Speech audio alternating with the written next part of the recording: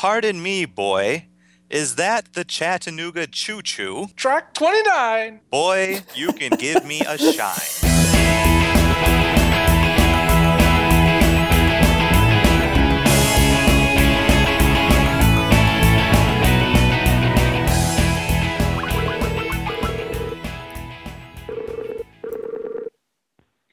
Hello. Hey, man.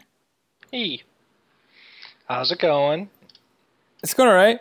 How's it going with you? Well, I am $300 lighter, but now I have some new tires. Yay! Yay! Well, actually, more like 250, but still, after about 200, I start to count it just at hundreds. Yep. Yay! Glaze it over. Like, why would I even? Glaze over. Yeah, it's about the same thing. I'm ready to go whenever you guys are, I guess. Yep. I am ready. Tim, Yeah, what? are you ready? Yeah. Let's do this. Welcome to We Should Know Better, the game podcast where three guys who are trained researchers give Wikipedia way too much credit. I'm Kyle. I'm Tim. I'm Sky. Every week we play a Wikipedia game together for goofs and trivia, mostly. Mostly the goofs, a little bit for trivia. To the extent that Wikipedia actually has real trivia in it. And if you don't know what the Wikipedia game is, we'll start on one article and then just using the links on that page, or on that article itself, where we try to get to another article in as few clicks as possible. We have a couple interesting games to play along the way, and hopefully we'll have a good time and learn some very dumb things that may or may not be true. You guys should go ahead and head to Wikipedia just so that you're ready to go. But in the tradition that I have been establishing already, we're going to play a quick game to determine who gets to take the first shot. Oh, yeah. I've been waiting a week for this. What? Been so excited. So excited. First off, I'm going to tell you where we start so that you guys can browse the page as you like as you're thinking about your answers to our starting game. Sure. We're going to start on the page limousine. The car or the band? The car. I am so happy that you said the band, Tim. So. Way to go, guys. I'm official. It's not even just an obscure band. It's an obscure fictional band. By dumb Flash videos from 10 years ago. Oh, amazing Flash videos. What are you talking about? Amazing dumb Good Flash job. So we're going to be starting on limousine, and I'll tell you why in just a minute. There is a method to my madness, mostly because I found out a cool thing. But I guess that's the entire method. The game that we're going to play to start is who can come up with the rules to this dumb game that I found in the Family Game Book, which is a pretty terrible book that was released in 1967. Full of wonderful little games that you can play to establish gender stereotypes and hierarchical structures within your own household, all while ignoring your common man. And they have a long list of games that are for different age groups. And we're actually going to be playing one of the ones that is for boys and girls. Yay! In Inclusion. this week. Yes. Revolutionary. I know. Specifically, boys Can and they play girls. them together, though? Or Yes. Just for a group They of boys play or a them in group of separate girls? rooms. Well, yeah, they don't say. Although for some of these, I assume that one gender is obviously going to be better than the other. But they want you to try to make it as equal as possible. Just to make the kids believe that they can be anything they want to be until the cruel, harsh reality of the world sets in. Anyway, this is from the chapter called Educational Games for Boys and Girls Age 6 to 10. And we are looking for the rules to the game called Buzz. Buzz. And remember that again, age 6 to 10 and educational games are key here. They really want kids to have a good time learning something, or just learn something. Forget the good time part. Okay. So, all right. So the game is called Buzz. What do you guys think that game is? Buzz is a game where you go get mommy or daddy a drink before you tell them what you learned in school today. I like this game. This sounds like a very dangerous game, too. sounds like a very 50s, 60s type of game to me. It really does. I can definitely see this being played on the Wonder Years. I remember that episode, I think, actually. All right, Sky? What? What do you think the game Buzz is? A second. Oh my, okay. Oh, You're not looking it up, are you? It was 1969.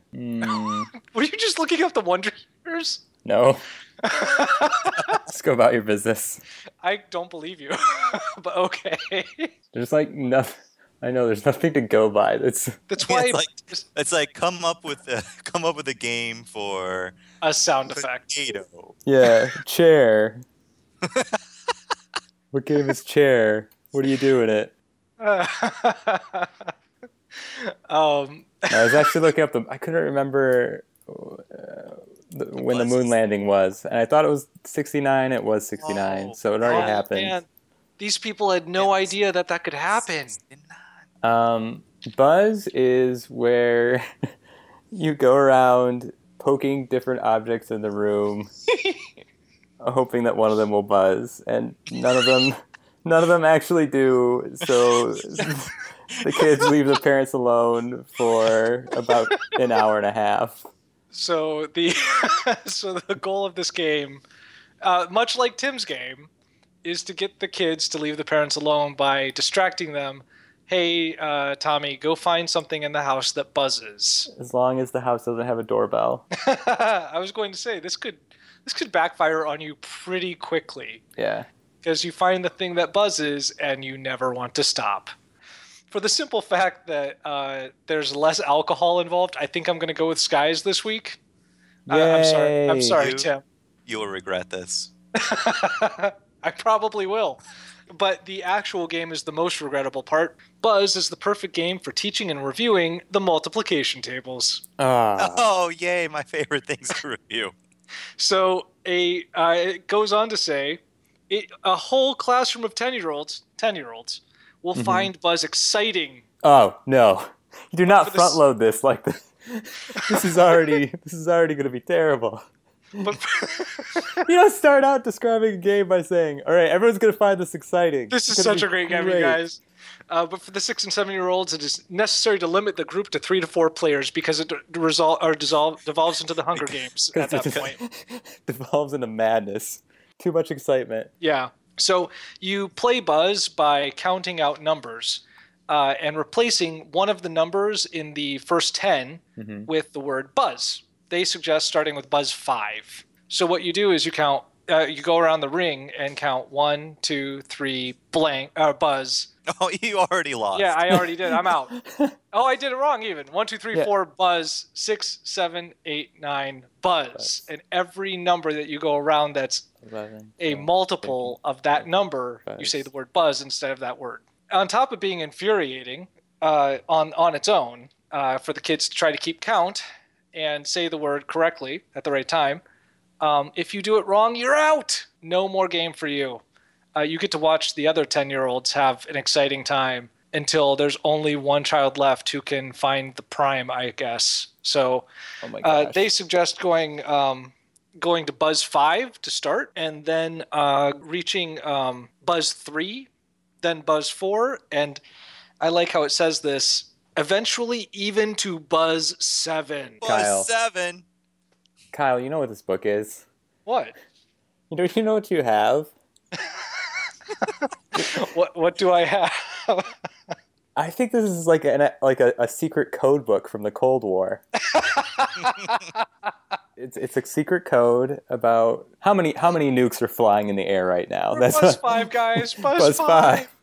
They published them as children's books, and nobody was the wiser. You know those like mysterious radio stations like that seem to come from Russia, where they're just reading numbers. They're like 2, 7, 14, Buzz. Yes.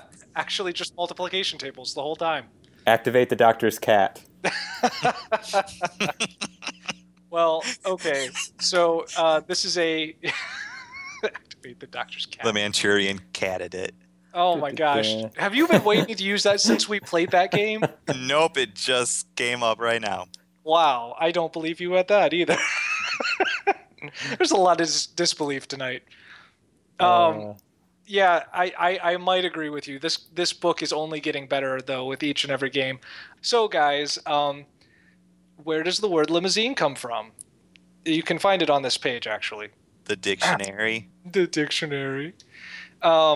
It's actually named after a type of cloak that was worn by the people that drove what used to just be a carriage, essentially, or a car that was, a limousine. It's the cloak itself that was the word that we used for it, and it was called that. That cloak was called that because it was styled after a style of cloak that was popular in a French town called, and I'm not going to try to say the French, Limousine. Limousine. Yeah, literally. A bunch of shepherds there got in the habit of wearing this type of cloak that had sort of a hood and shoulder spread, which you... if you've ever watched an Old West show with a movie with a stagecoach or something like that, that little hood and shoulder wrap that the driver wears, that's a limousine. Cool. Yeah. So it just became conflated with the car itself. You would say that you needed to hire a limousine when in reality you meant the driver, but it became any kind of car that had a cover to it. Objectifying the lower class. Fantastic. That's right. Yeah, actually, that's exactly what just happened. Yep. But language is cool too. So,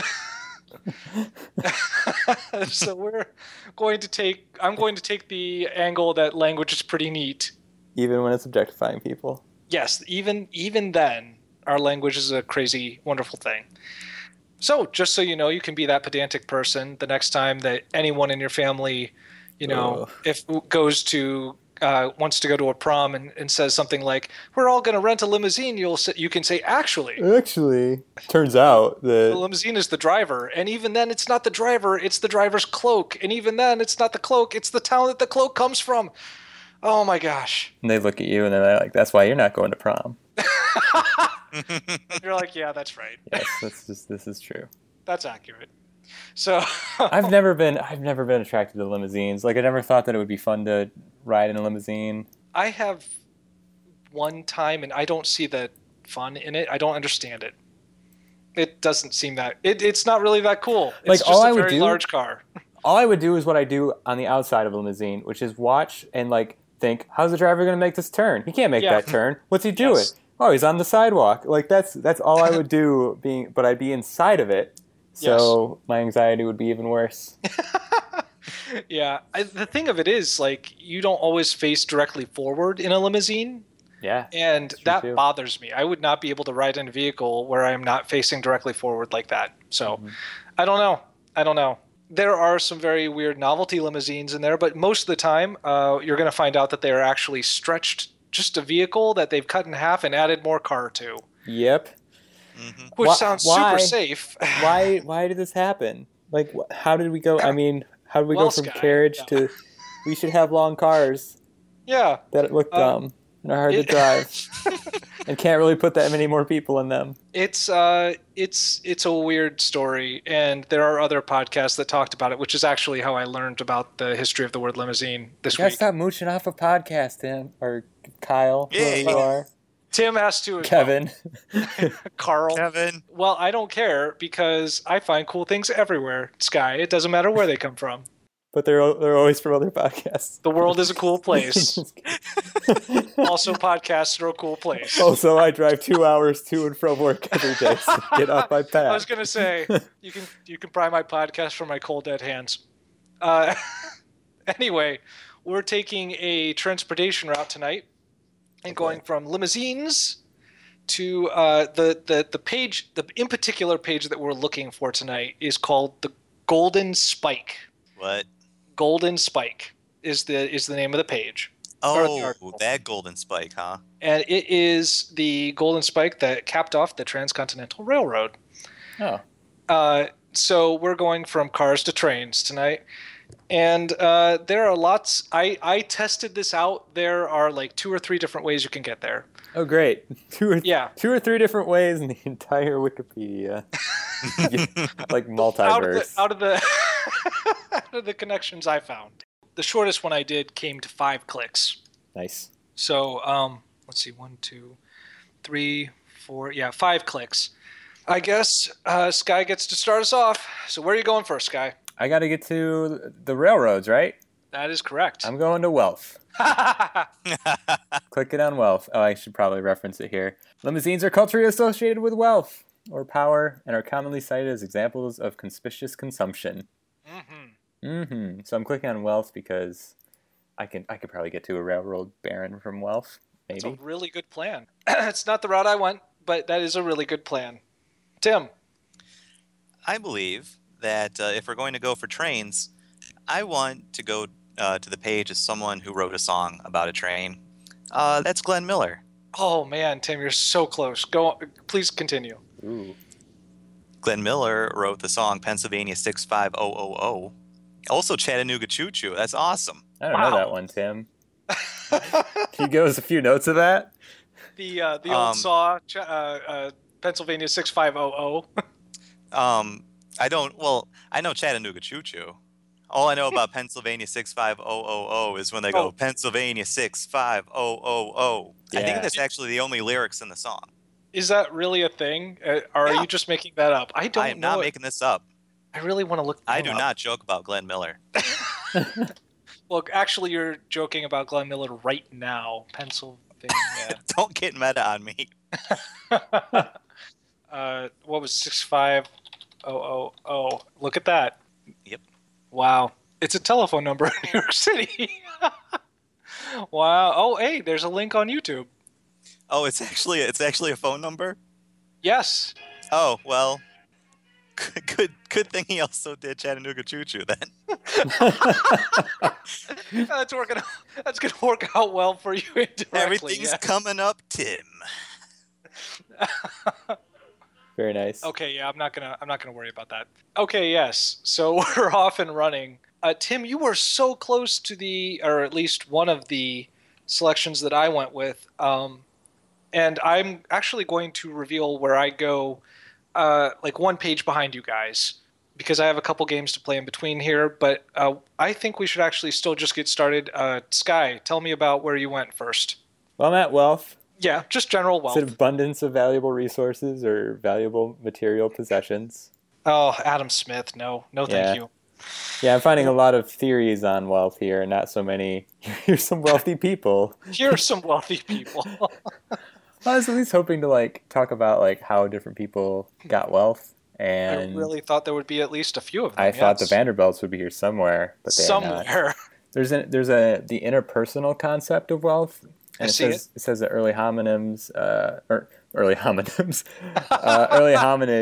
seem to have started with incipient ideas of wealth, similar to that of the great apes, but tools, clothing, and other mobile infrastructural. Man, I can't talk. Infrastructural capital? Yeah, it became important to survival, and then there were ideas of inheritance of wealth developed, and the ability to control group movements, and Neanderthal societies started pooling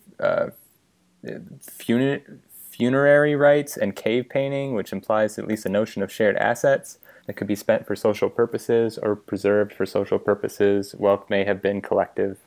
I can't believe we started that early. Yeah. Yeah, that's really crazy. It's really crazy to me that it's also collective. I guess you always picture cavemen as kind of fighting amongst themselves, and if they did kind of have an idea of wealth, it was, these are all my apples, not your apples. Right. There's not a lot of apples. Right, and we can't. I could get eaten by a puma at any time. Yes. So, exactly. Yeah. No, that's really crazy. Yeah. Then it also talks about technology on the other side of it, and technology is complicated when it comes to wealth. It kind of redistributes it usually. Usually it pushes it to a smaller group of people. Yes. And takes it from the larger group of people. Let's see, where do they have? In 1996, the United States federal government reported that the net worth of top 1% of people in the United States was approximately equal to that of the bottom 90%. I think that's increased recently. I can't remember by how much, but I do remember seeing that statistic very recently. I'm not sure where you're going to go from here, Sky, but okay. I think I'm going to click on infrastructural capital, Dang. because there's natural capital and infrastructural capital. You So are. I'm thinking that railroads have to be in there somewhere. I feel like you're probably right. So I'm going to click on that, and it takes me yeah. to public capital. So Oh. Okay, go on, Tim. Okay, so Glenn Miller was a very prominent big band leader in the 30s and 40s, who disappeared at the age of 40 in a plane that was flying over the English Channel. He was over there playing during World War II. wow. Yeah, I Yep. wasn't aware that he was MIA. No, I had no idea. Yeah, he disappeared. Let me see if I can give you a little bit more information on that. So the plane vanished over the English Channel. He was set to fly from the United Kingdom to Paris to play for the soldiers there. His plane, a single-engine UC-64 Norseman, departed from Royal Air Force Twinwood Farm in Clapham on the outskirts of Bedford and disappeared while flying over the English Channel. No one exactly knows what happened, but a 2014 article in the Chicago Tribune reported that, despite many theories that had been proposed, Miller's plane crashed because it had a faulty carburetor. Oh man. The plane's engine had a type of carburetor that was known to be defective in cold weather and had a history of causing crashes in other aircraft by icing up. Good job, planes. Wow, that's terrible. I am looking down here further, and I did not realize he has something of like a not quite like mythological background, but he came from nothing. It sounds like he's from Iowa. Yep. Yeah, look at that. From Iowa. He made his money to buy his first trombone by milking cows. I would have saved up for a guitar or something. Nope. Wanted a trombone. Going straight for the trombone. That kid. The trombone is the instrument of classy people. Yeah, but you need a trombone and something else. You can't just have a trombone. Like, I mean, Glenn Miller would disagree with you, Scott. actually, the only other person I can think of that plays the trombone is Jonathan Frakes, who Wow. played Riker on Star Trek: The Next Generation. I was not. of course he did. So he even plays the trombone on the show.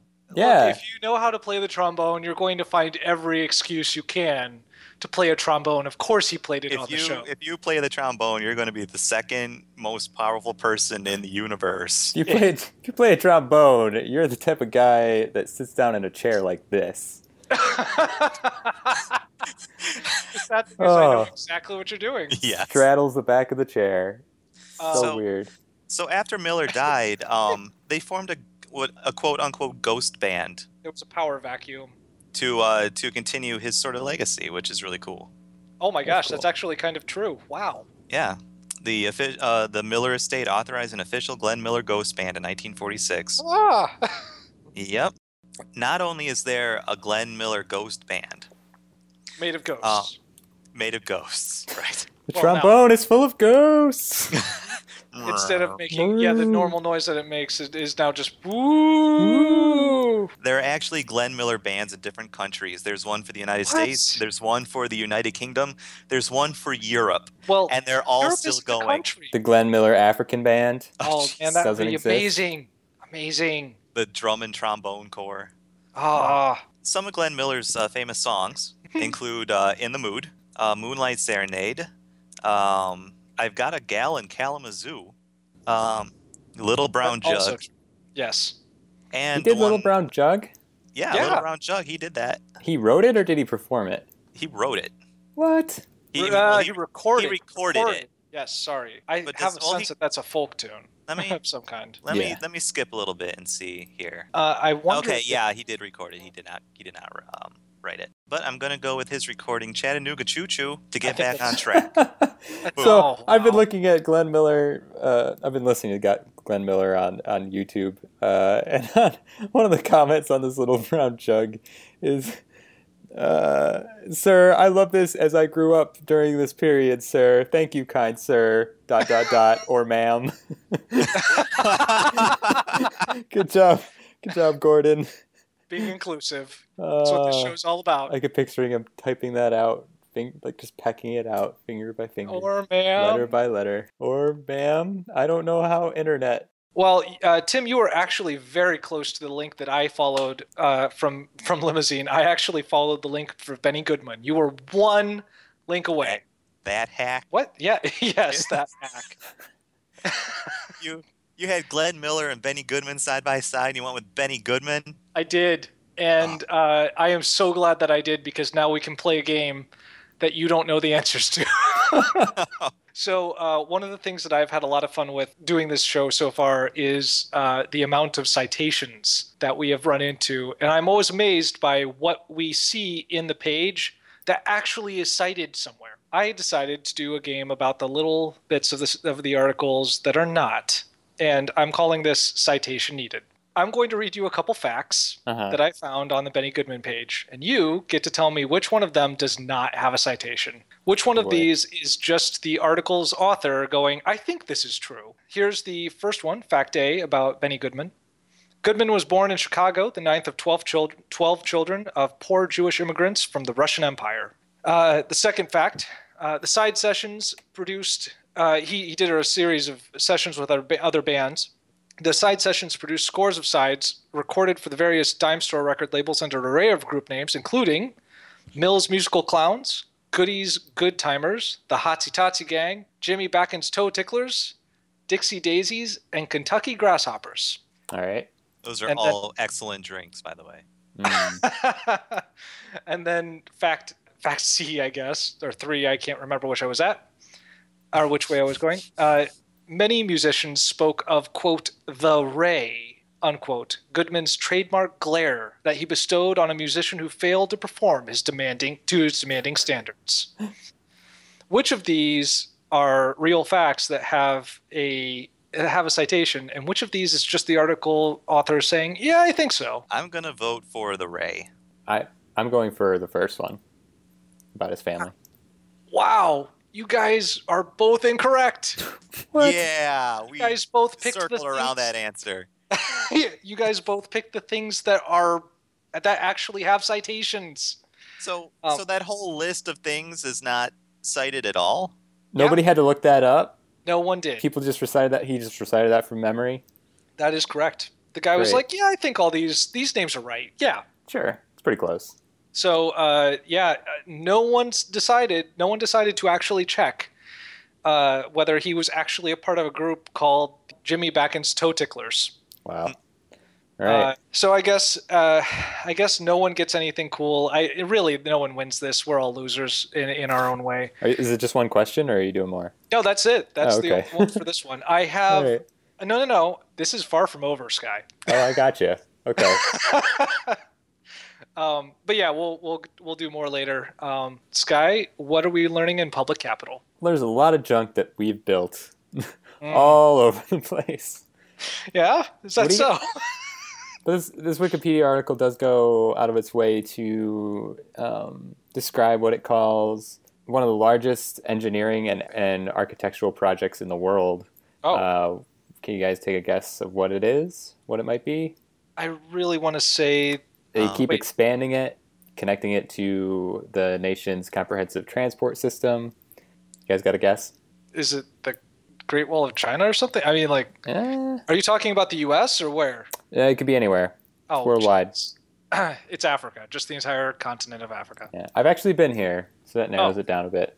Just China? To China. Yeah. China. You just keep expanding China and just keep connecting it to its transport system. More and more China. A few centimeters at a time.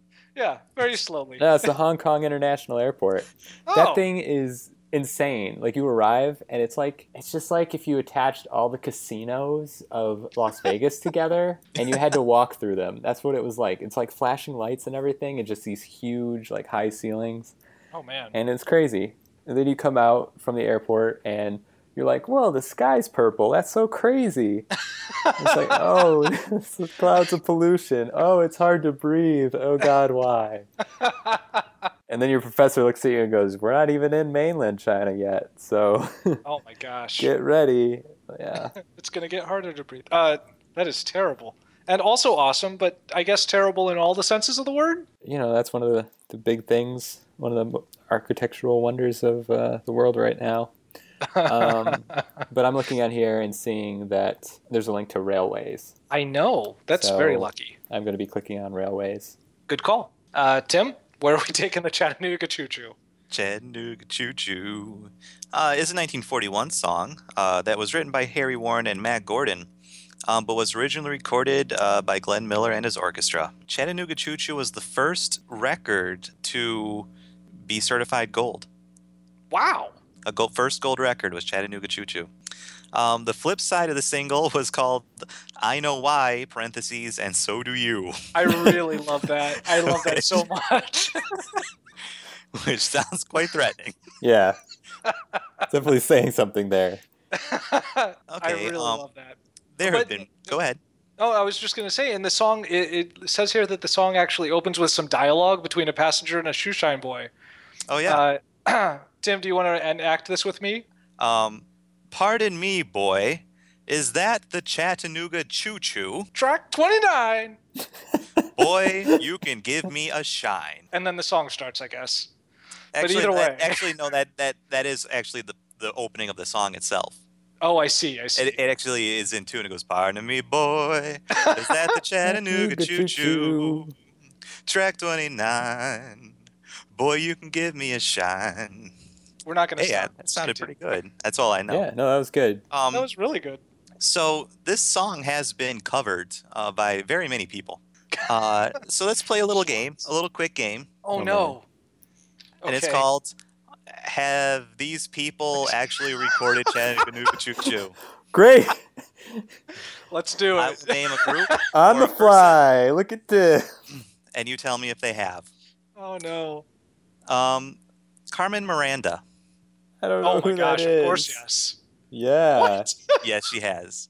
Of course You don't she know has. Carmen Miranda, Sky? Is that just Carmen? Yes. Like- just Like when yep. you think of like the Chiquita Banana kind of dancing songs, that's Carmen Miranda. All those Chiquita songs? Not really the Chiquita song, but she was that style. Great. Elvis Presley. Oh, man. I mean, Oh, he did so. Yeah, he No. did so many songs. He had No, to he have didn't. at some point. Nope. He I'm did. saying yes. Yes. Did. Ugh. Cher. No, Cher didn't. No way. Cher did not. Oh, phew. Barry Manilow. Barry Manilow did, because he is...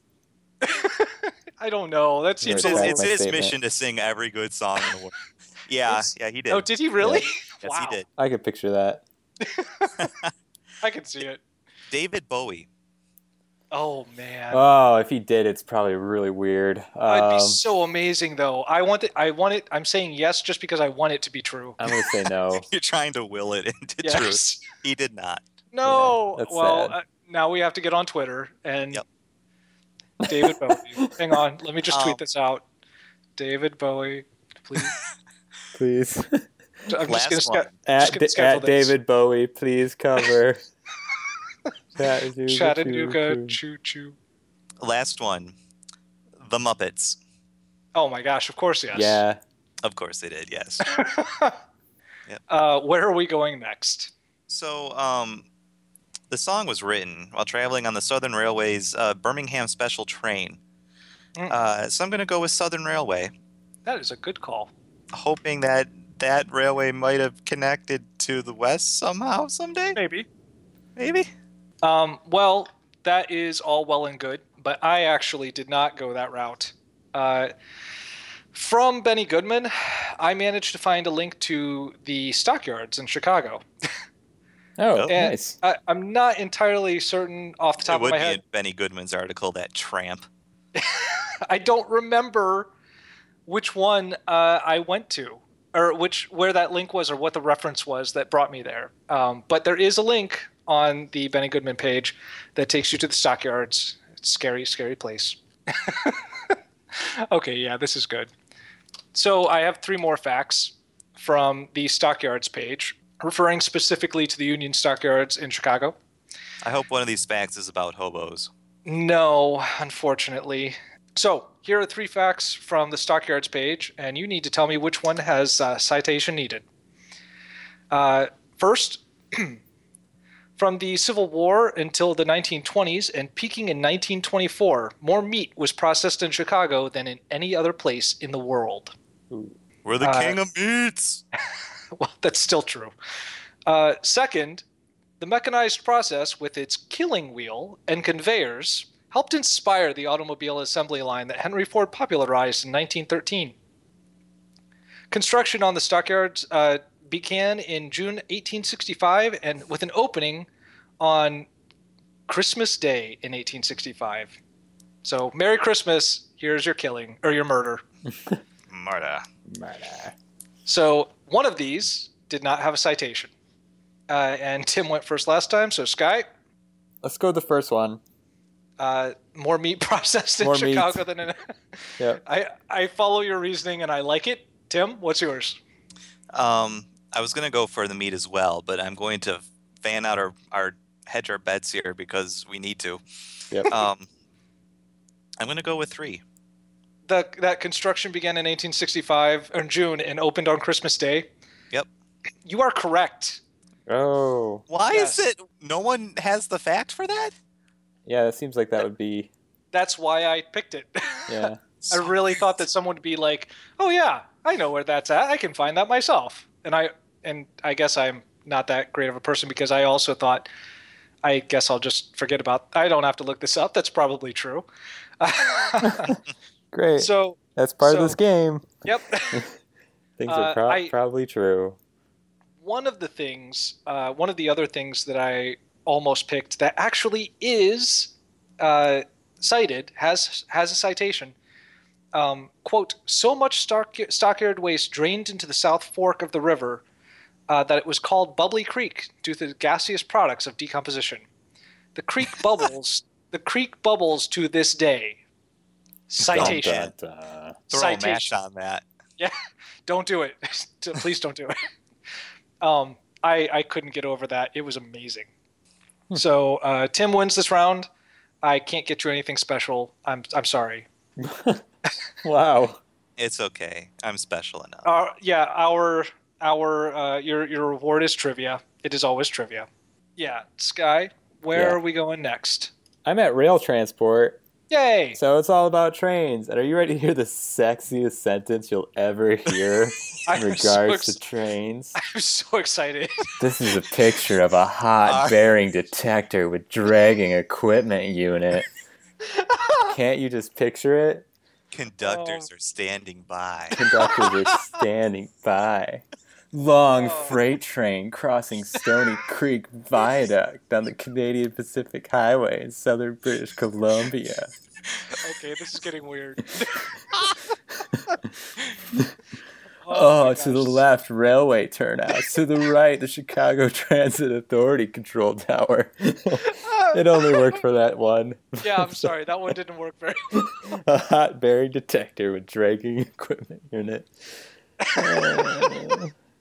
There's a lot about trains. There's a ton about trains. Trains are crazy. Trains are cool. Trains have been around forever. Yeah. The first evidence of a railway was a 6-kilometer Reaganway. Reagan-Roy. That's Reaganway. just for Wagon Ray. Ronald Reagan. You just, Yes. The first train happened in in ancient 1980s. Greece. Yes.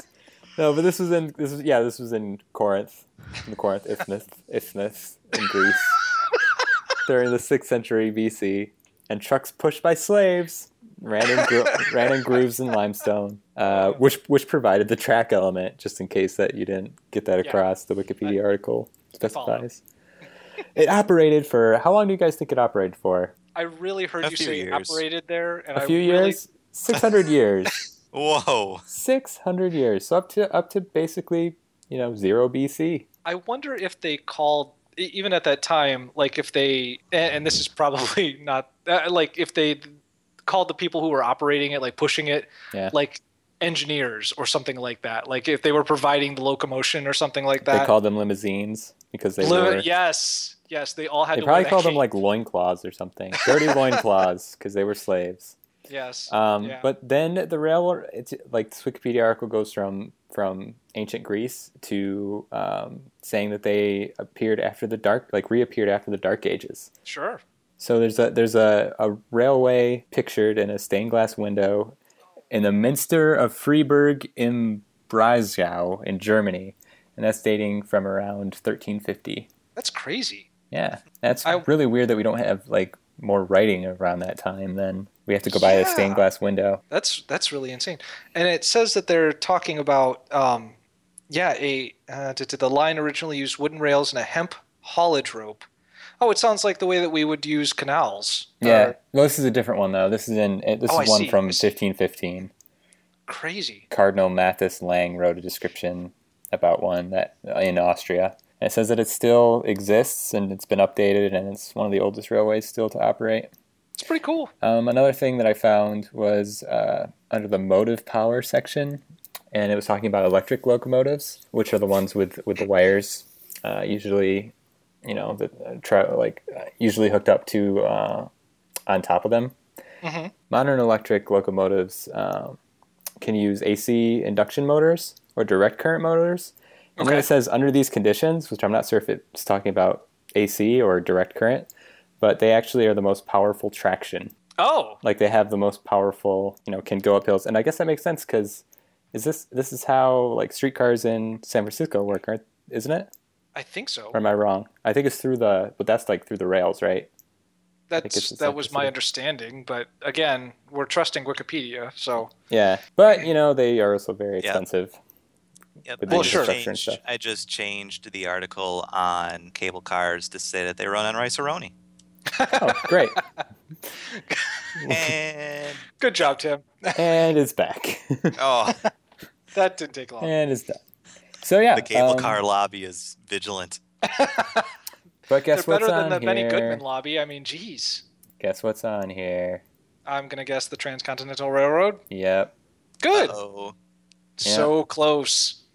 the first transcontinental railroad completed Yep. in 1869. So I'm going to click on first transcontinental railroad. I think that's a good call. I think so too. Okay, Tim, where are we going Yo. from the Southern Railway? so the Southern Railway was named such from 1894 to 1990. It is now part of Norfolk Southern Railway. It served the South faithfully for years.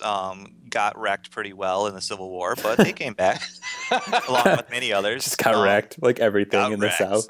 Here's the name of some of their passenger trains: Oh boy. the Florida Sunbeam, Oh man! the Peach Queen, Wow. the Pelican, What? the Wait, what are Ponce de these? Leon. Name what of are their these? passenger trains. These are names of passenger trains on Southern's line. Wonderful. Sunnyland, Ah, the Skyland Special, the What? Tennessean, and the Washington, Atlanta, New Orleans Express. I like that the one. I don't know if you caught the one at the. It ran the nation's first regularly scheduled steam-powered train, or steam-powered passenger train. Oh yeah, that's what I Is was that the one? trying to find. It's at the top of the history one. Yep. It is called the wood burning. The name of it is the Best Friend of Charleston. The Yep. best friend of Charleston. Best Friend of Charleston. Oh man, Isn't that adorable? that is adorable. Here comes Oh. the best friend of Charleston. I'm Our sure best that's friend exactly is what they Detroit. said. I'm coming, guys.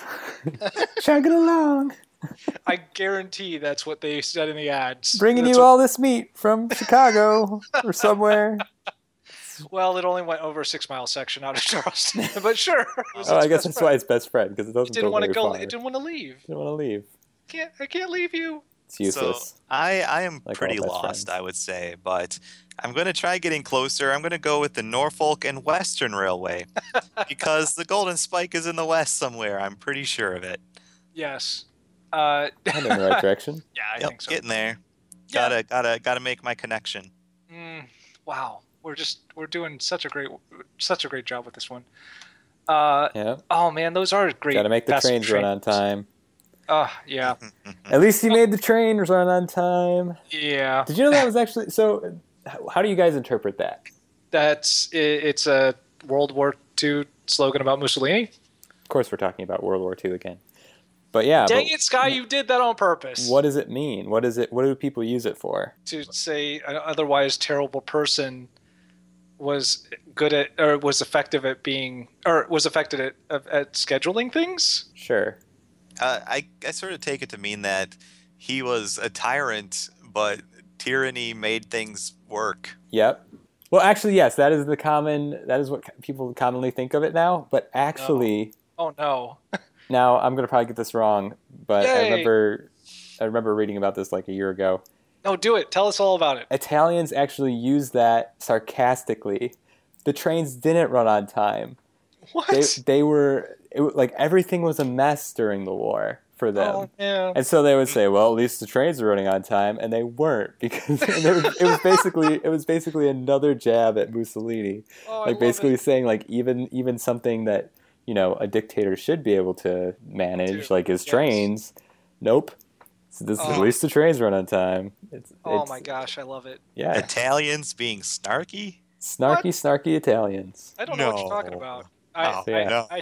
I could take complete offense to that, guys. Also, yeah, I don't care. That's pretty accurate. We're all Italian here.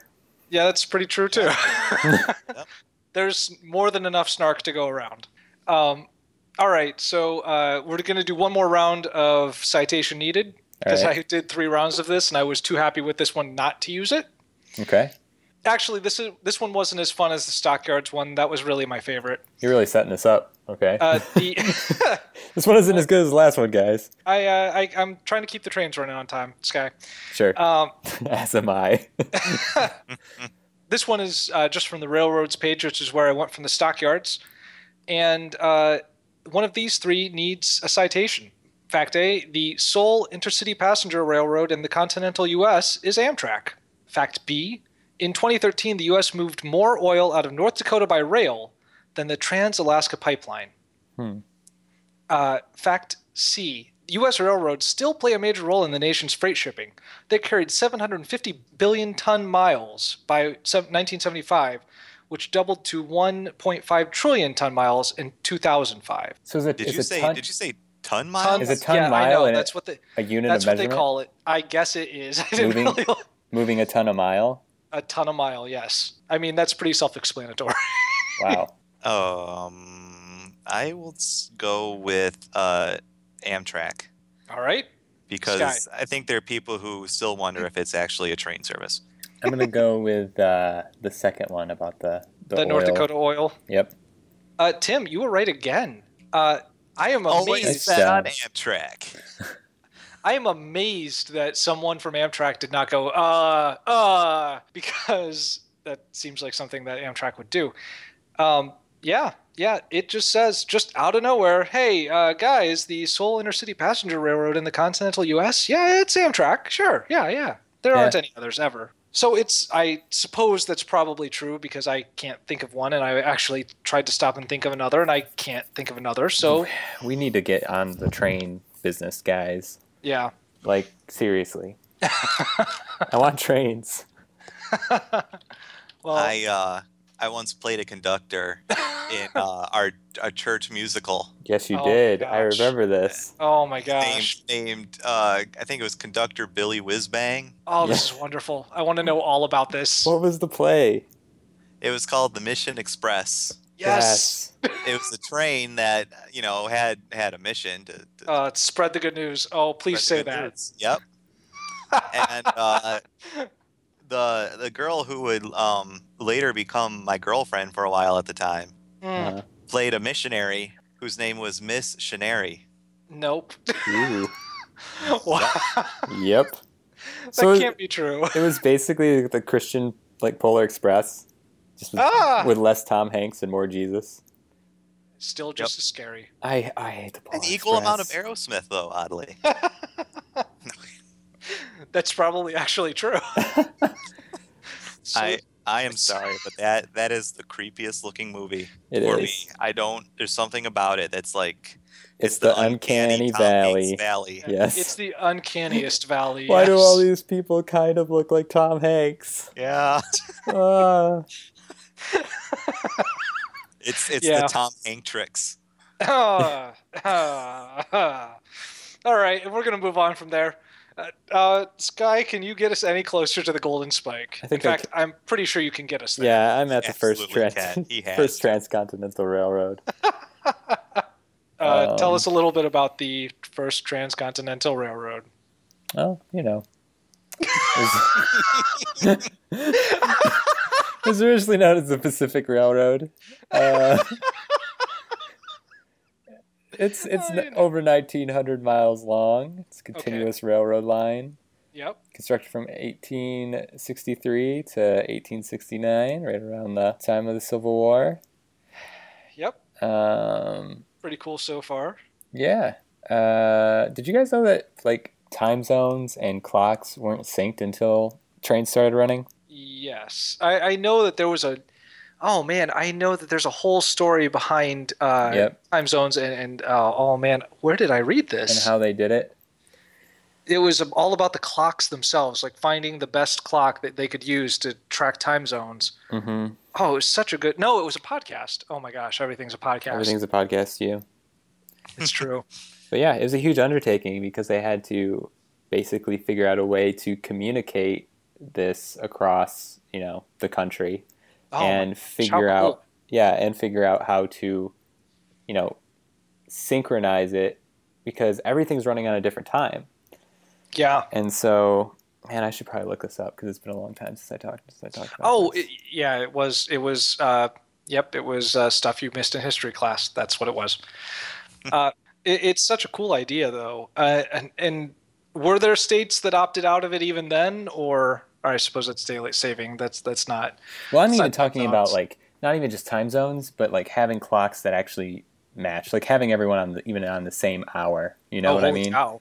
Yeah, like it used to be you'd go from like a town like 10 miles away and the clocks would be off by like 10 minutes or something. What? Just time was a wibbly wobbly thing that... All right, Sky, that's the second time you've used that phrase. I tried to quote Doctor Who and I failed again. Our Doctor Who credit shot. Good. Yep. Each city in the United States used a different time standard, so there were more than 300 local sun times to choose from.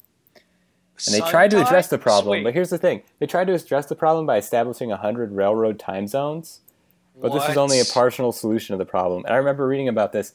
They had books. When you would arrive, like when you were making connections, they had a book, and it said like, all right, did you just arrive from this city? You probably think it's this time. Well, here it's this time. Your destination thinks it's this time. So if that train's coming from your destination, like if you're picking up the train in Cincinnati, then you need to look at Cincinnati's time. And if it's coming from Pittsburgh, then that's probably set to the Pittsburgh time. So you need to be there, plus 5 minutes from the Cincinnati time.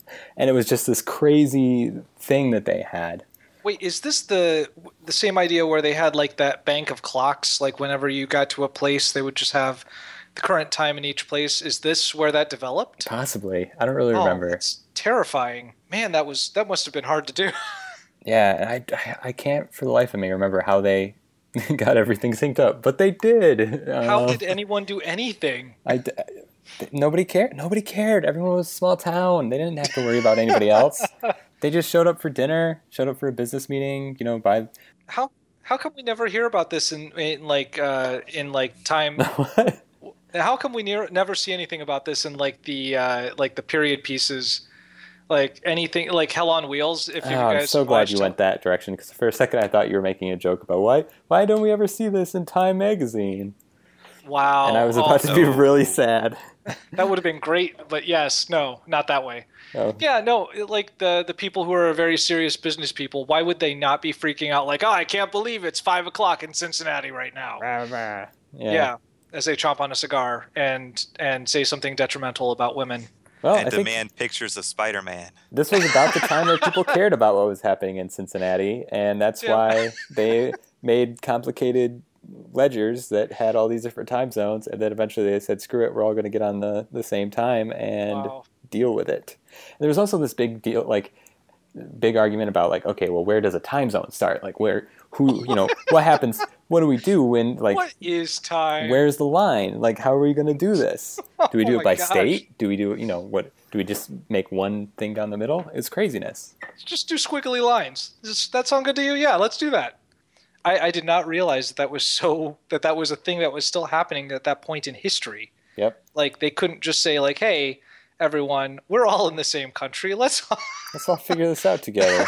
And, Right? and How then they're hard like, is this? okay, everyone, now that we got that taken care of, let's talk about daylight savings time. Yep. What? Like, shut up. No. Well, And daylight that's savings why- time was already figured out. That's Oh, what. yeah, That's 'cause really. farmers. That was Benjamin Franklin. Yeah, farmers. I mean, So they there had was time. there was they had daylight clocks. savings time before we had like established time zones. Well, before we had like established Time. specific time zones, yeah. Before we Just had in established, general.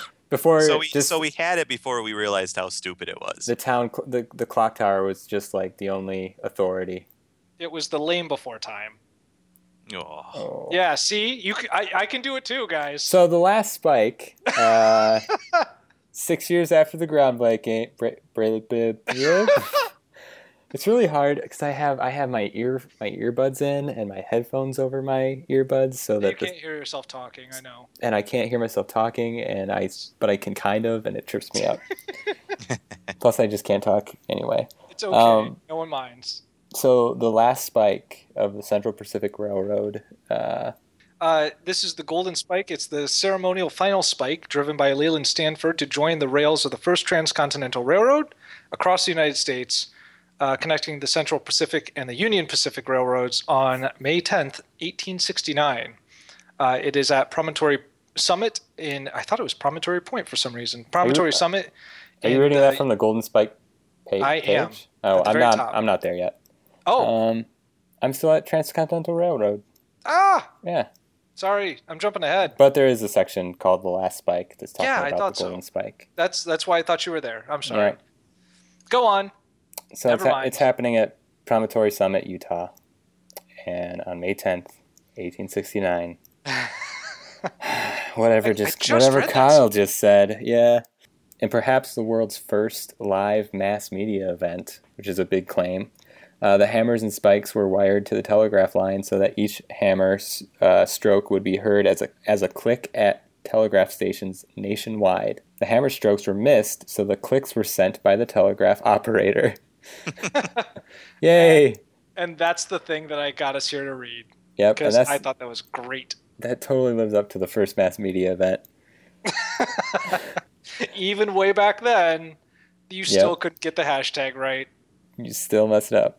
As soon as the ceremonial spike had been replaced by an ordinary iron spike, a message was transmitted to both the East Coast and West Coast that simply read, "Done." The country erupted in celebration upon receiving this message. Travel from coast to coast was reduced from 6 months or more to just 1 week. Yeah, how crazy is all of that, though? To imagine that it once took that much time to make that journey. Yeah. And suddenly, just one day, you're like, oh man, I have to plan for, a 6-month journey to get to California. And then the next day, it's like, oh hey, I can be there next week. Yep. What a weird revolution that would have to be. Man, I don't know how we kept this country together. Like, it's so huge, and I guess we did it for a while, like right around this time. Yes. But yeah, it's just like, man, it's so huge. We had to have this. It probably just came in just at the right time. Otherwise, we'd be like did. 4 different countries. Oh yes. If it had not happened when it did, and I'm sure there are several books written about this particular topic, and I would like to read all of them. But yeah, I'm sure that it's just everyone could just weigh all the different ways that this helped stitch things together. How crazy, though. Tim, do you want to take a shot at making it there in a click? I doubt I will. So I'll instead mention a few things about the Norfolk and Western Railway. Tell me all about it. This article is about the former U.S. Class I Railroad. For the indie folk rock band, see What? Norfolk and Western band. What? Yes. I'm clicking that right now. Yeah, let's do that. Let's step away from trains for a second and go to the Norfolk and Western indie rock and this is folk so rock amazing already. band from Portland. Of course they're from Portland. An essential part of their stage setup and sound is a turn of the century Victrola gramophone. Okay, of wait, course guys. It is. I'm coming too. What's the actual page? Oh, we can't wait, Sky. This train is leaving. It's the Norfolk and Straight. Western. Norfolk ampersand Western disambiguation Oh, band. band. Nice. Okay. I'm Oh there. my gosh. Wait, a recording project of Adam Setzer with friends, including M. Ward, playing various instruments, and evolved over time to become a fully orchestrated band. I said van, but a band is probably more accurate. Oh my gosh. Oh my gosh. In the Its early sound days, was Norfolk whispery. its sound was whispery, intimate, elegant folk music laced with creaky old instruments and atmospheric sound collages. That sounds delicious. It sounds like an old Atmospheric house. sound collages. An old dusty house. Okay, now it's just spooky.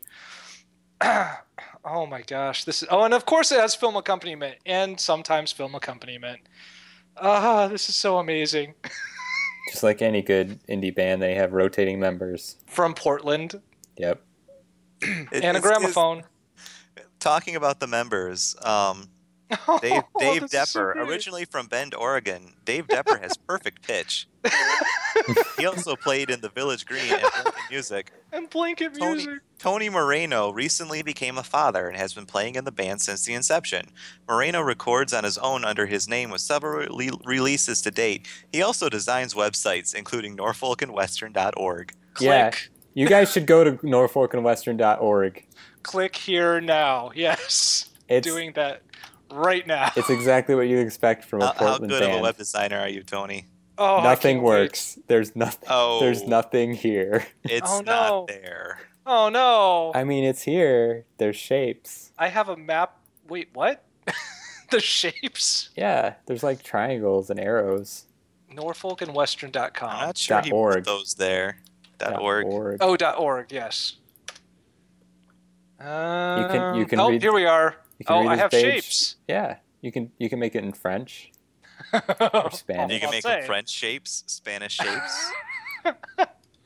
Oh, Netherlandic shapes. I'm guessing this band's not around anymore. Oh, I'm so It says sad. 1999 to present, though, on Wikipedia. Oh yeah, to present. Let's see. Oh no. Oh no. M. Ward is Matthew Ward, who is a member of She and Him. Oh, that's that guy. That's that guy. Is that's not the Yes, it That's a is. Zoe. Deschanel. Zoe Deschanel one? Okay. Vehicle. He's Wow. performed with Cat Power, Nico Case, and Beth Orton. Oh my gosh. Oh my gosh. Portland. Wow. Yep. Wow. This is the Norfolk and Western is much more connected than I thought they would be. Yeah. This is really ridiculous. And of course, you can find them on Last.fm. I want to go back to the Golden Spike because the ceremony. There's some details in here that we didn't quite cover that are Okay. very important. Oh, I missed it.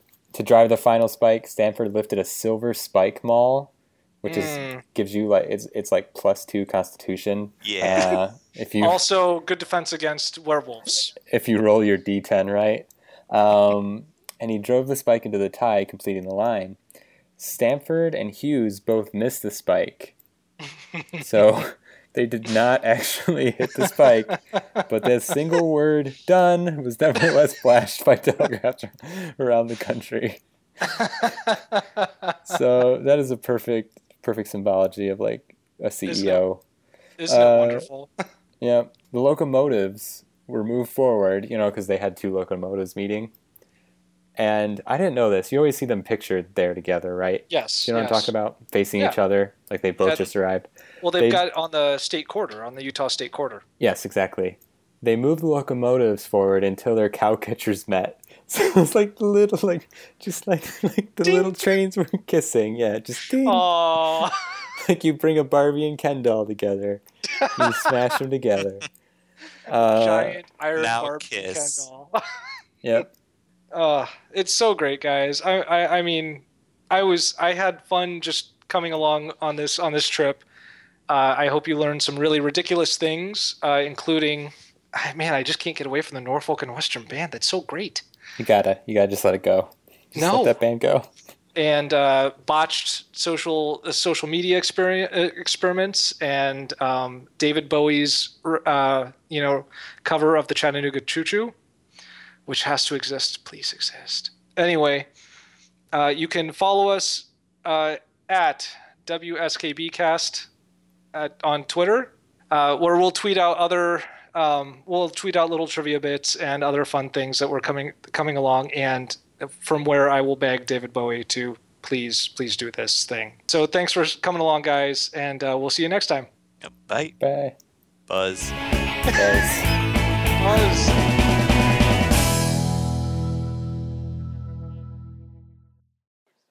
This is a picture of a hot bearing detector with dragging equipment unit.